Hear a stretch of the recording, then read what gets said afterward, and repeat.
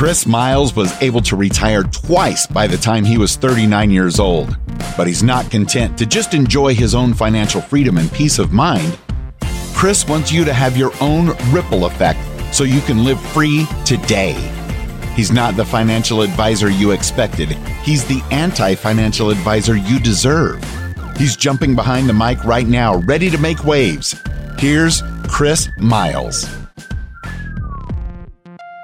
Hello, my fellow Ripplers. This is Chris Miles, your cash flow expert and anti-financial advisor. Guys, welcome to the show that's for you and about you. Those of you that work so hard for your money, and you want your money to start working harder for you now. You want that freedom, cash flow, and prosperity today, not 30 or 40 billion years from now, but right now. So you can live that life that you love, doing what you love with those that you love. But most importantly, guys, about living a life of meaning and purpose, about creating an impact in the world, and by creating that ripple effect as that rippler. So guys, I appreciate you allowing me to create that ripple effect through you. You guys have been amazing. I appreciate you binging and sharing. The fact that we just well surpassed over 500,000 downloads, that's all thanks to you guys. So thank you so much for being a part of it.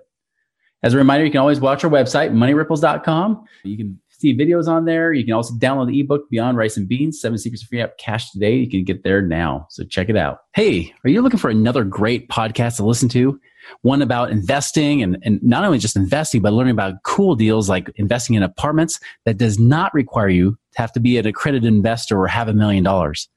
Hey, if you want to check that out, go check out my friend Lane Kawaoka's site, simplepassivecashflow.com. He's got a great podcast also called Simple Passive Cash Flow that you can check out on YouTube, iTunes, or whatever your favorite podcast app is. If you want some great education and to learn about great ways to invest in other types of deals without, again, needing a ton of money, check it out, simplepassivecashflow.com, or look up Simple Passive Cash Flow on YouTube or your podcast app. Check it out. All right, guys. So today I've got a special guest, an old friend of mine that surprisingly, I guess I've never had her on this show, even though I thought in the early days we must have done one. But my special guest here is Heidi Totten. Now, Heidi is actually, not only she's this amazing woman, like a mother of two, just somebody I've known as a dear friend for many years. She's also has this great talent. She's been helping build people's marketing and websites. She runs the Tech Tribe for coaches and mentors, has a whole online business, help people with their website and their memberships and things like that. But on top of that, she's also an amazing humanitarian. You know, she's, probably dozens of trips at this point to Africa and Kenya and places like that.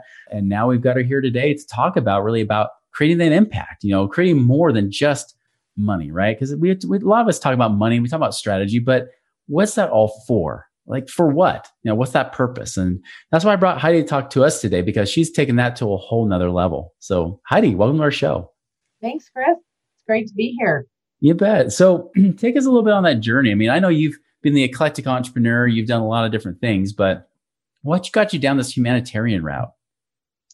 Well, it really was peer pressure. I have networked with entrepreneurs for a long time, and there's a group of entrepreneurs that was going to Kenya, and they kept pestering me. And, there's a lot to be said about peer pressure and getting you to do crazy things. Mm-hmm. I really didn't feel a pull to Kenya. I really wasn't sure where in Africa it was. I had to look it up on a map.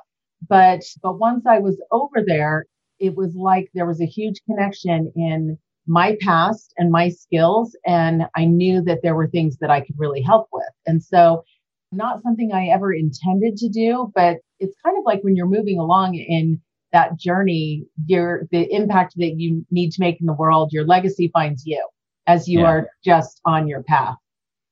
That's right. It's kind of that calling that pulls you. Yeah, absolutely. And how many times have you been to Africa now? Like 16. I've lost count.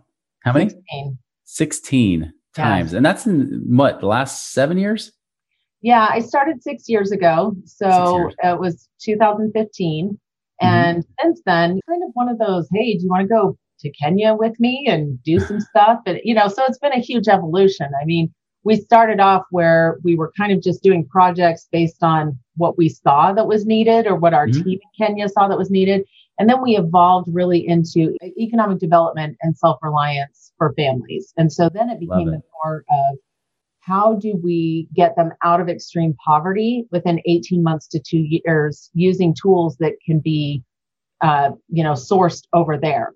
And often it's gardening and chickens and goats and cows and different animals that they can turn into a business model But I have to say that it was interesting because so much of what I teach over there came out of working with you.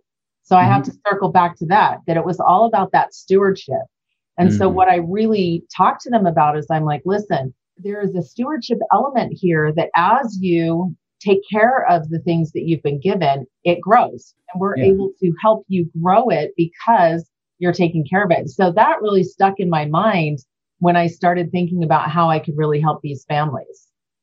And that's hard to do. Like I've talked to other people, I've tried to do trips like what you've done. And I see a lot of times they'll say, yeah, you gotta be careful because sometimes they just take, like they're so used to people, Americans just throwing stuff at them, literally like just trash almost. And it ends up being trash for them. It's like, they almost feel like they don't have to be self-reliant. And you're doing something different. You're like trying to get them to be independent, to take care of their own needs. Yeah, it's funny. We started off with donating cows and we came up with this business box for families model. So we started donating cows and cows were really expensive. Yeah. And then we had a couple of cows get infections and die. And that was a disaster. So cows and then goats and then chickens and then gardens. And I said, what if we just reversed that model? And we started with the gardens and said, okay, if you show stewardship and take care of the gardens, then we'll bring on the chickens. So it's stair step. Well, by the time we got to the chickens, they were earning enough from selling eggs and stuff like that. They could buy their own goat. So our investment went from like $600, $700 down to about $150. And really flipping that model is what made the difference and teaching that mindset. So they now know if we show stewardship over the gardens, then we can earn the chickens. And that's what really makes the impact financially in these families. What's been your experience like if you've done this and even from your initial first impressions, like what changed for you? Like, because we have all these first world problems here, right? I mean, most of these listeners here are in the US or Canada with a few percent all over the world. What have you noticed is something that's different there that maybe they just don't understand because we just grew up with it here in America? Connection. It's interesting how much more connected they are. And in fact, I've taken over 200 people to Kenya now. The number one thing that people say is that they learned more from Kenyans by going over there and seeing how they interact and how they connect with each other and how they take care of each other, then they feel like they contributed to the Kenyans. And so again, it was a mindset shift for me of saying, maybe I don't need to take Americans over to help Kenyans. Maybe I need to take Americans over to help Americans because they need to see something different, see self-reliance a little bit differently, and see that connection and community a little bit differently. So I've watched that evolution over time, and that's been really fascinating because, I remember my first trip and I thought, we need Kenya more than Kenya needs us. I mean, they need the skills and the knowledge and the resources and the mentors. But in terms of happiness, I mean, when you see that kind of poverty, but you see so much joy and happiness on their faces, it's a cognitive dissonance moment for you. You're like, they should be miserable. Therefore, we have this perception of what it should look like. Yeah. It's not true. It's not true at all. Well, that's the one thing I thought was fascinating. I remember watching a documentary on Netflix several years ago, and they said, like, everybody thinks of, Africa in general, like how we saw Ethiopia in the 80s with the sad music and the bloated bellies and the flies everywhere and things like that. And they're like, you realize that Africa is probably one of the most abundant continents on the entire planet. Like there's more resources here than anywhere.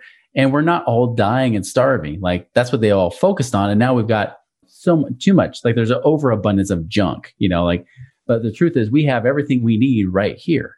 And I love that you take that stewardship, kind of that self-reliance type of perspective with it too. Yeah. And group that goes and we take families over. We take entrepreneurs over, we take dentists over, we take doctors over. I mean, we've taken all these different groups because different trips have different objectives. And that's what we're trying to accomplish is what is the objective of this trip in particular? And so as these different groups have gone over and they've shared their skills and they've seen the impact that they can make, then it really makes a difference in the mindset also of the Kenyans. Because we've seen this, I mean, over 6 years, my team over there, they were in their mid-20s and now they're in their early 30s. They've got that prefrontal cortex development going on. They're nutrition is better because of what we've been able to do. And so you see how they've evolved and they've started innovating. And one of the things that's really interesting was that I thought, who told them that they were poor? Was that us?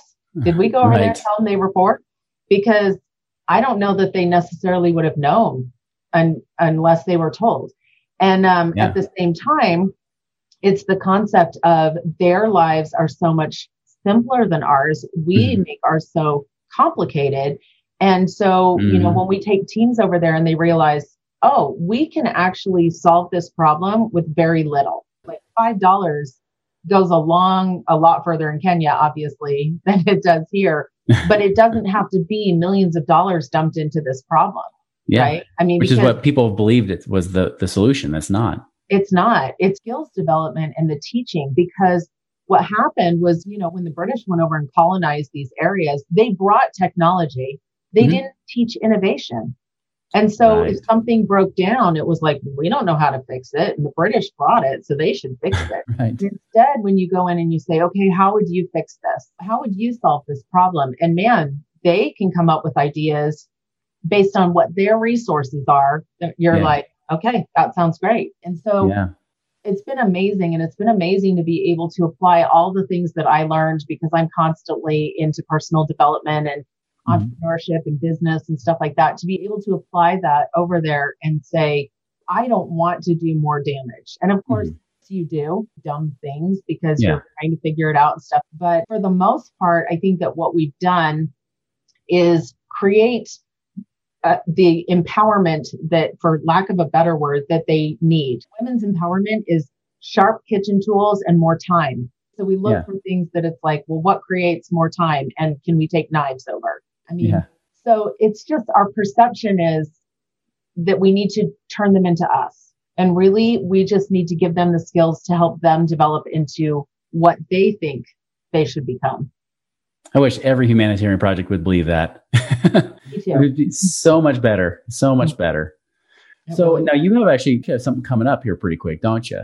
Like another trip plan. I do. I have a trip going over in a few weeks, and then partnered with an academy of dentists that do mission trips and stuff like that. We've now built a guest house over, and it's 10 minutes from the number one safari gate, or the safari gate to the number one safari destination in the world, the Masai Mara.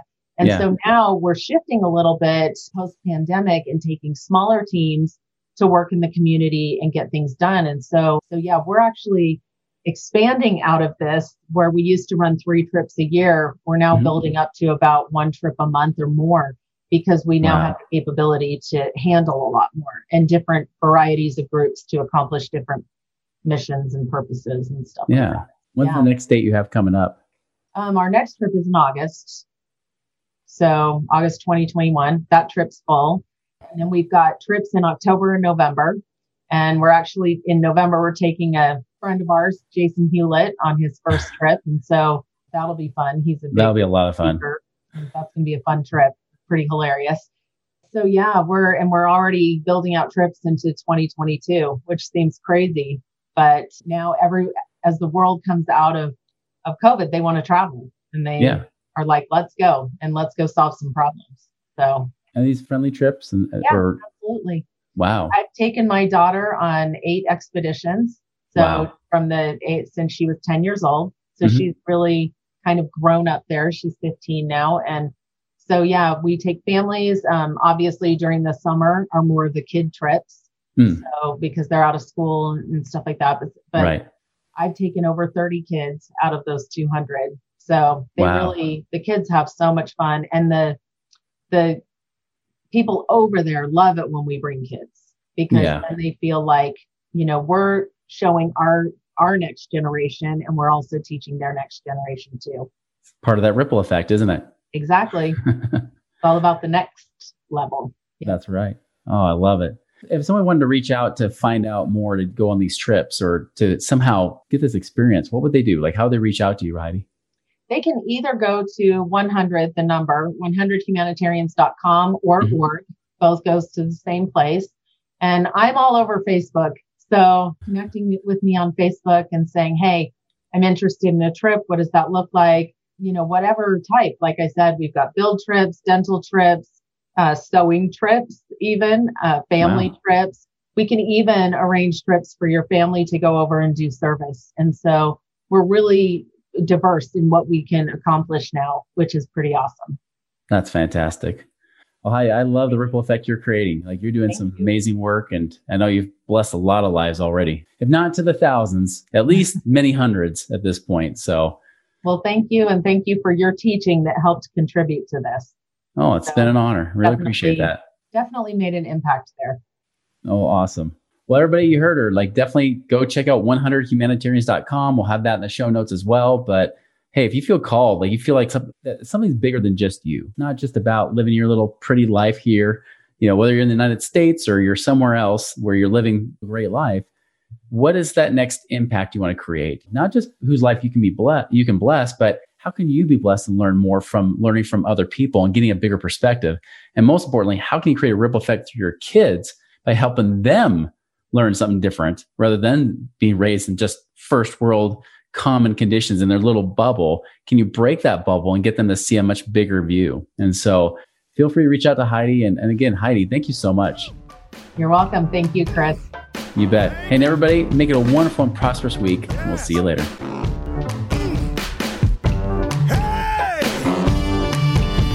Visit us online at moneyripples.com for more resources to help you fix money leaks and get your money working harder for you now.